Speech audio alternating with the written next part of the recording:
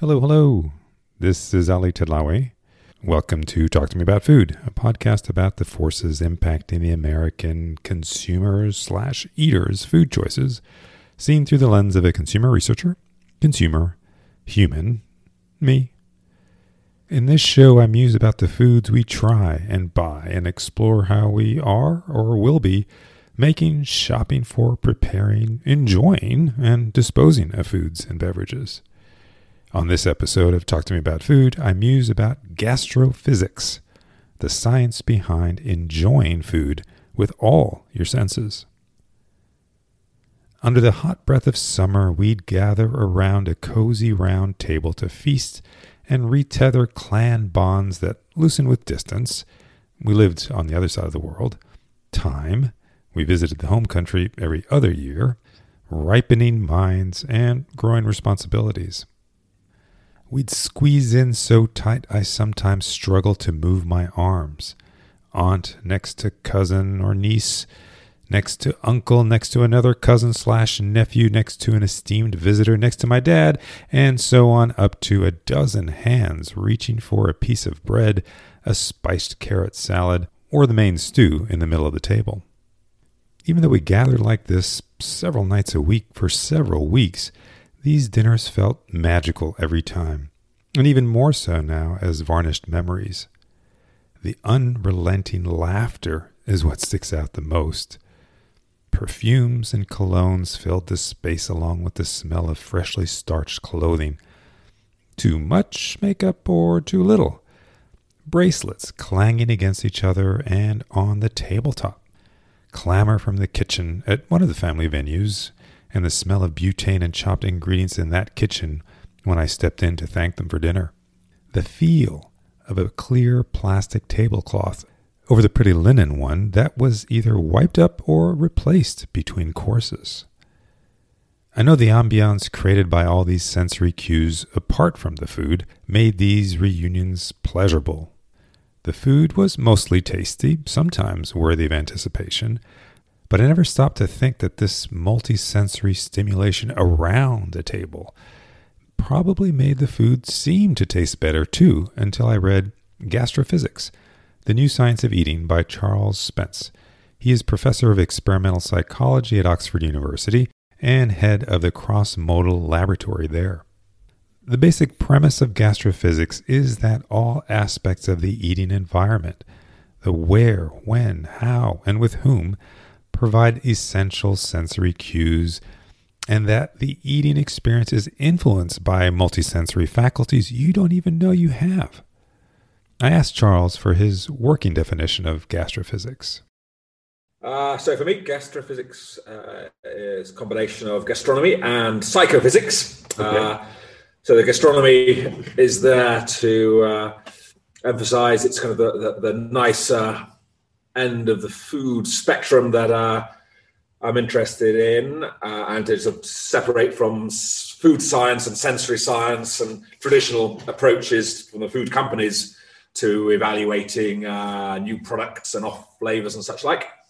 I'm more interested in working with the chefs and mixologists and baristas and food artists, the more experimental and maybe creative end of food.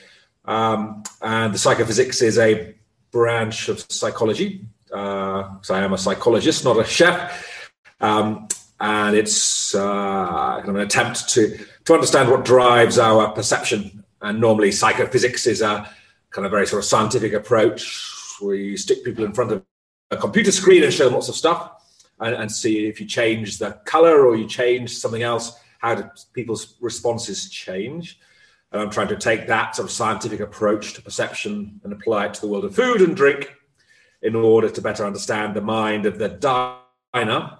And so this is where I think sort of gastrophysics, I hope, marks a kind of a change in emphasis from the last 30 or 40 years of molecular gastronomy or modernist cuisine, which is all about sort of science applied to the kitchen. To new materials, new techniques, new approaches to cooking and preparation of food. But there's been no real science development around the person who's going to eat that food. And that's where I, as a psychologist, come in, trying to understand the science of eating, the science of why we like what we like, and the factors that few of us realize affect our choices, our consumption behavior, and our memories of what it is we have eaten before. Your thousands of taste buds and the nerve endings in your grinding teeth give you what you think is a very rich, detailed profile of what you consume. Your sense of taste identifies sweet, sour, bitter, salty, and umami. It helps you classify foods into likes and dislikes. I know, duh. That these preferences vary from one person to another and from one food tradition to another, think insects for example, is not news either. I didn't know, though, that the sensory perception underlying these preferences can vary too. So, cilantro, for example, literally does not taste the same to everyone. The bigger aha is that the bigger driver of our perception of flavor, good and bad, is defined by the smell of what we put into our mouths to chew or swirl around. What we inhale through our nostrils, the orthonasal input, is the smaller part of the sense of smell. It's the millions of retronasal neuron receptors behind the roof of your mouth and up into the nasal passages that more precisely register flavor stimuli and help catalog a lifetime's worth of smell-based memories your taste buds just don't. And these food memories stored in your limbic system provide context, complete with detailed nuance and emotional triggers for the next thing you eat or drink. So your sense of smell cues pleasure, enjoyment, satiety, or the lack thereof. Smell complementing and corroborating taste. When you have a cold, you say you can't taste anything. Actually, it's much more likely that you can't smell what you're eating. Here's another example to illustrate the point. Spence points out a research experiment in his book in which respondents were given a sip of still water with only a hint of flavor that no one claimed to detect, let alone identify. It was only when subjects took a sniff, water still in the mouth, that everyone, quote-unquote, tasted the cherry almond flavor. This cross-modal interplay of the senses is more intriguing with the other senses. Now, there's no doubt we eat with our eyes, but how does this work? For starters, apparently half of our brain's sensory processing power is dedicated to what we see, compared with 1% for taste. We are clearly vested in the sense of sight when it comes to eating. Humans appear to be wired to associate different colors with the different basic tastes. A good majority of people across cultures and eating traditions associate the red part of the spectrum with sweetness. Think ripe fruit and veggies. Kind of makes sense. As sort of a corollary, green is tagged to sour tastes. Sour can be correlated with unripe stuff, so maybe this is a reflection of how we experimented with food in our surroundings from the beginning of primate and maybe even mammalian time. Spence cites another experiment which showed that people deemed a reddish-pinkish colored drink sweeter than a comparable green-colored drink that was actually 10% sweeter. White goes with saltiness, which also kind of makes sense. Dark brown and black are associated with bitter. On top of that, color contrast increases appeal of food on a plate, and visual associations with taste aren't limited to color. Shapes influence our taste perceptions too. Round cues sweet and creamy, while angular shapes are associated with bitter, salty, sour, or carbonated taste. To me, the evolutionary link between round and sweet isn't quite as clear. A ripe, round peach is certainly sweet, but a ripe orange could be as sour as it is sweet, and smooth, bulbous eggplant isn't sweet even cooked. But there is research out there showing that the same food on a round plate seems to taste sweeter than on a square one. At the same time, an unexpected, unique plate shape adds appeal. There's even more to consuming what you see in front of you or in your hand. Well-organized food on a dish, white or red plate, round or square, is more appealing than food that's jumbled up, that's not composed. And ugly food can make us eat less. Just to illustrate the power of sight in determining how we experience the act of eating or drinking, imagine this. Imagine, and you're going to have to stretch your imagination here, imagine taking a sip of flavorless water while watching drops of lemon-flavored water falling on an artificial tongue in front of you. Believe it or not, you will likely taste lemon. What's kind of crazy is that just visualizing, imagining yourself eating something you know you enjoy just ahead of actually eating it can make you eat less of the real thing. The book points to an experiment done with M&Ms. Speaking of M&Ms, the candy that melts in your mouth and not in your hands, we eat with our hands too before our fingers or forks reach our mouths. The weight of cutlery matters. People will say that the same food tastes better if eaten with heavier forks and knives. And there's a reason we put soup or oatmeal in a rimless bowl beyond the practical. Holding a rounded bowl in our hands brings on a sense of comfort and satisfaction, whether the contents are hard or cold. There's some evidence that eating from a held bowl heightens taste appeal. And a rimless bowl makes it seem there's more food in there, which increases perceptions of satiety. The impact of sound on taste is what Dr. Spence has found most surprising in his research over the past decade. In the world of gastrophysics, the most surprising things have been around the impact of ambient sound or music on taste. So we do lots of work on sort of food coloring and various other things that are sort of maybe obvious, maybe not. But what's really surprising and continues to stay surprising is the way that music can affect our tasting experiences. So this is what we can call sonic seasoning. We find, for example, that people associate sweet tasting foods with higher pitched music and sounds.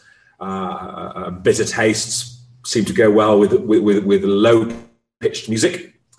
And then when we create music that has those sonic properties, or we pick music off the shelf that has those properties, we can kind of systematically enhance the sweetness, the spiciness, the salty, the bitterness of food and drink. And this is, sort of surprising when we first discovered it back in 2009 or thereabouts, but continues to be so. And just because you think that music doesn't have anything to do with what you're tasting, so how can it be that a piece of music actually changes the taste of what you are enjoying? And that is something that people are often surprised by still, and that becomes a kind of fun area then to work with people on to try and convince them.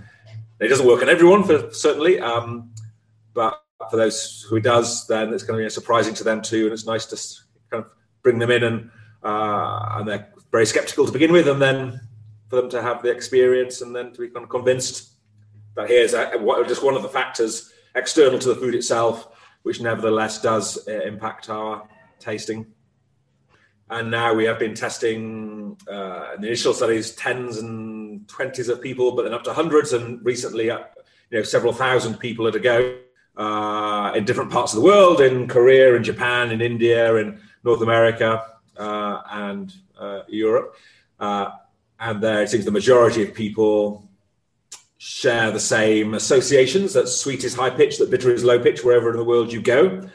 And it may in fact, we don't know for sure why people associate particular kinds of musical properties with particular tastes and flavors, but part of the answer might be around how newborn babies across the world, across species, human babies, rat babies, chimpanzee babies, when they're born, will stick their tongue out and up for sweet tasting foods, like mother's milk, and stick their tongue out and down for bitter tasting foods, because it might be poisonous. And we make kind of different kinds of sounds with our tongues up versus down. And that association then between a sound quality and a taste is, we're all born doing it. It's a statistic of the environment, just like the way that foods and fruits go from kind of green and sour and unnutritious to redder and riper and sweeter and more energy dense. That's another statistic of the environment. And I think our brains just pick up all these relations, and some of them are useful to us, like knowing which trees to get the fruit from based on color, and others like the pitch of taste.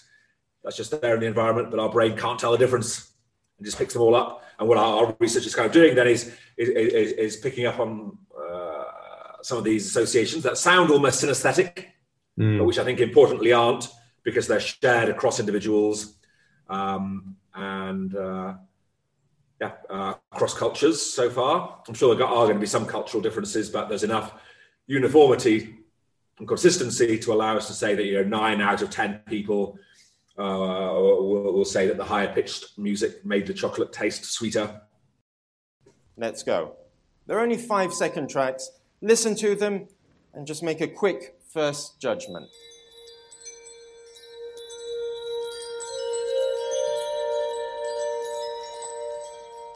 That's piece number 1. Piece number 2.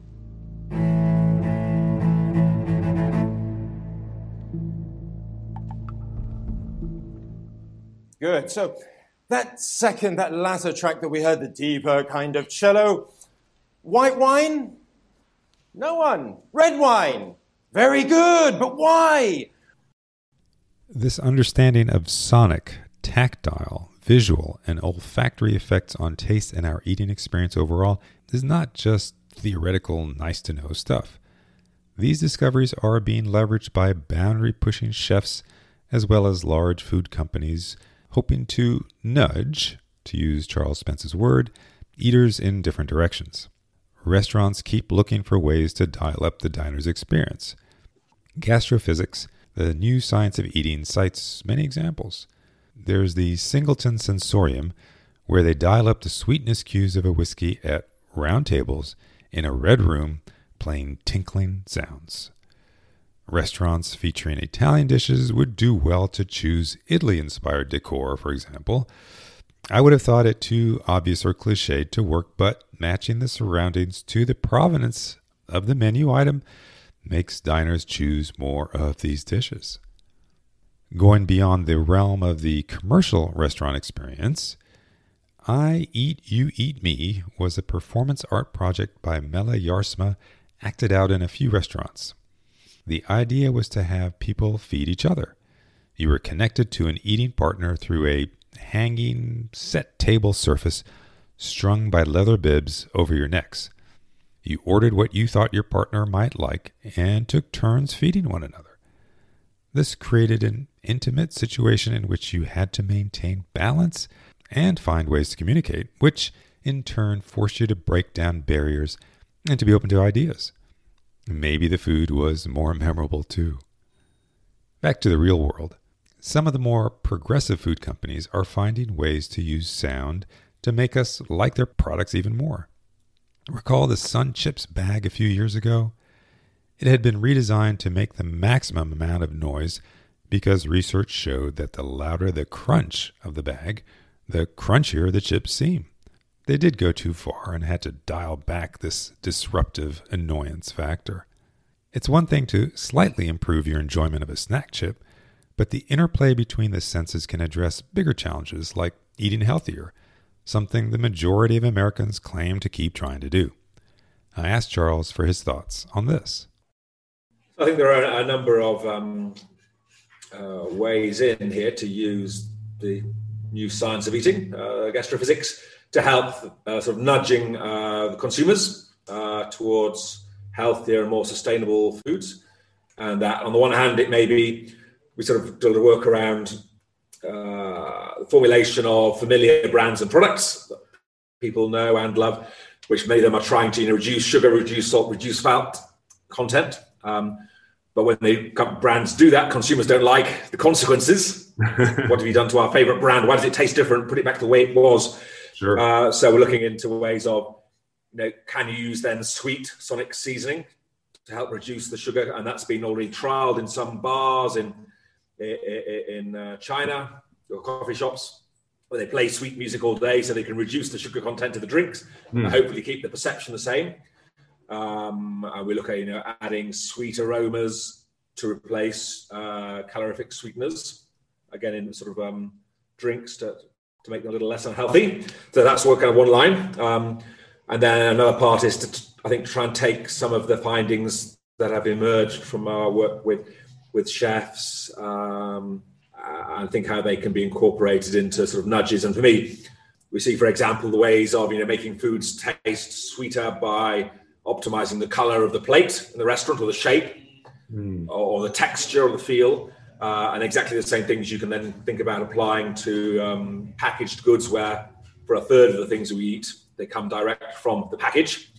So I know that, a round white plate will make a dessert look sweeter than serving exactly the same, say, strawberry mousse on a black angular plate instead. And then when I'm thinking about, yogurt, one of the millions of yogurts that people consume direct from the pot every day, then I wonder has anyone ever thought about optimizing the color of the plastic spoon you might get, or the plastic yogurt pot, because that becomes the plate for those of us who eat direct from the. You're right.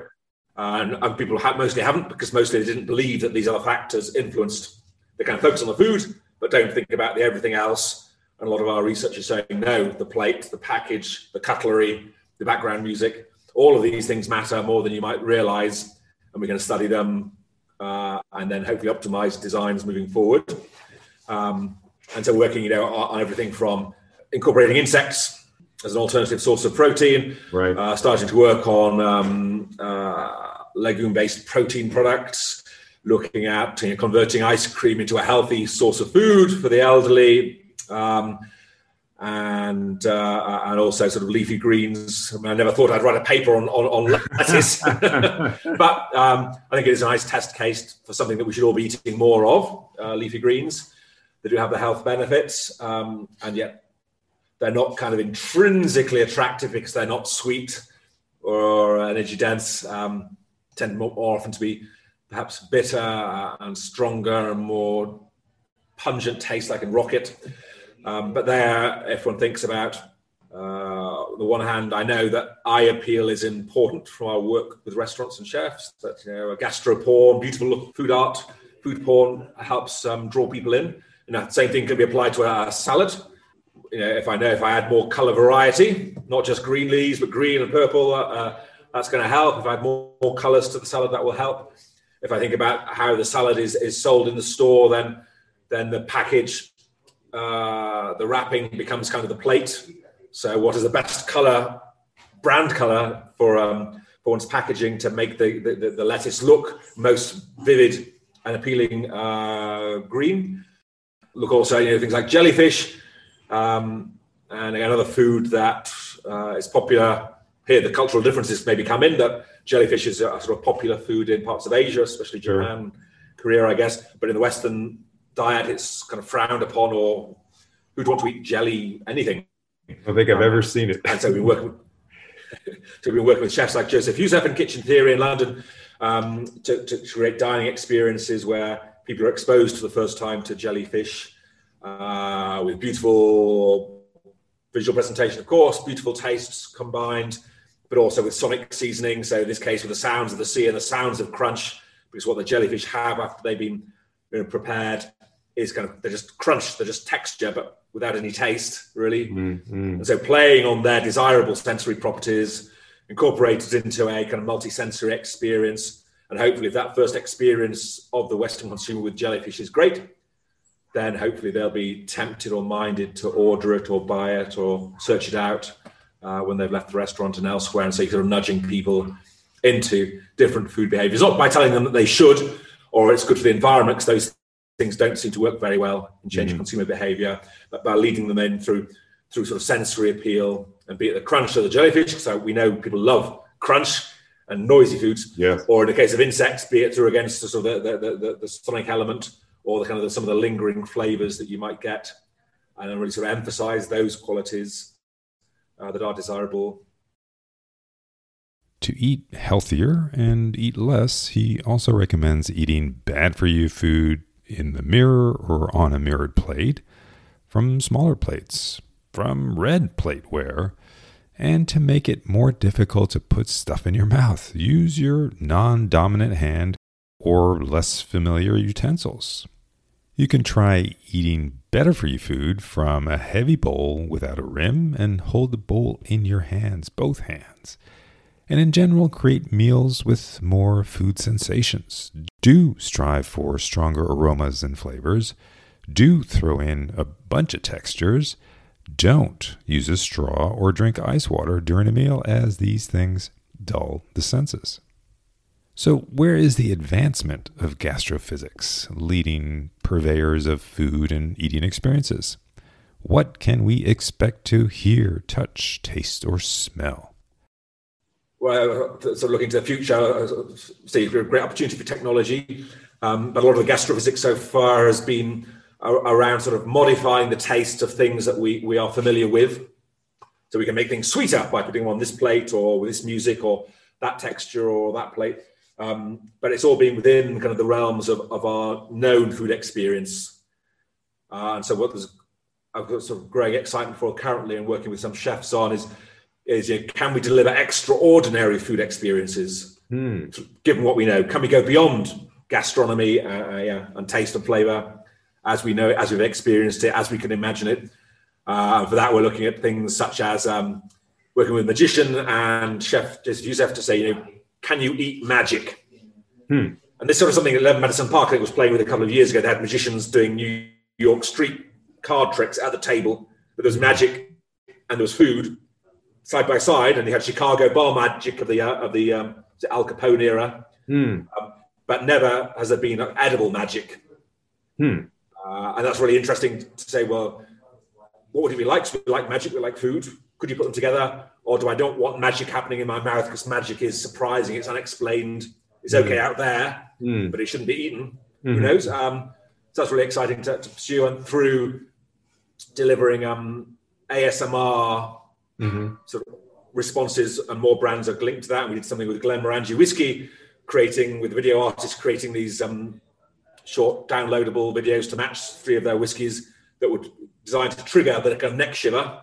And that's kind of an extraordinary response through thinking about, sort of bringing people to tears through food, which is what happens, which many people report with the Sound of the Sea dish that we worked with Heston Blumenthal on. That's kind of an extraordinary response. Why would a bit of seafood make you cry? And what other magical experiences? My last example will be one we're working on currently, which is about metallic as a concept of people love metallic things, gold and things, shiny things, gold, silver, some valuable metals. But metallic taste is a horrible thing. It's what you get if you're in a hospital. So there's it's a strange kind of concept, metallic. But what would it be like to drink something golden or metallic liquid? So then could we use the VR or augmented reality on your smartphone? And we have the sort of technology to do it now, where I can put a drink and just see it through your mobile device, and you can change the appearance, and so give you the opportunity to drink a metallic or a golden liquid that is something you just cannot physically create, and might again be extraordinary in taking us beyond to make us cry, surprised, magic, shiver, awestruck. I'll leave you with another fascinating angle to what we're learning from gastrophysics. As Charles puts in his book, no matter how good or bad a meal, it will never last more than a few hours. We cannot correctly recall the taste of even what we ate a few minutes before. In one notable experiment, shoppers were asked to choose a favorite of 2 jams. A few minutes later, researchers then gave each taster a second sample, only this was a sample of the other jam, the one they had not preferred. Most everyone confirmed that this was indeed their favorite and went on and on about how great it was. This phenomenon apparently is called choice blindness. One of the implications is that the first and last bites are most memorable, which is why tasting menus work really well. In a way, having no memory of how a meal tasted is good. We have to eat to survive. Not being able to accurately, in our minds, bring to life the true flavors, aromas, sounds, and textures keeps us looking forward to another meal and to stay on the insatiable, unquenchable search for another memorable experience. Maybe it's important that we have to enjoy it all over again every time. So, all I have of the string of summertime extended family feasts is the memory of having had a wonderful time, not this cross-modal experience of eating the food itself. Does this mean I can't really reenact the uncomfortable sensation of breadcrumbs falling from my uncle's mouth that went down my shoe? I loved that he always wanted me to sit next to him. Well, that's all I've got for you on this episode of Talk to Me About Food. Thanks for listening, and I do hope you come back for more. Please also check out www.talktomeaboutfood.com to read related musings about the forces impacting our food choices on my blog.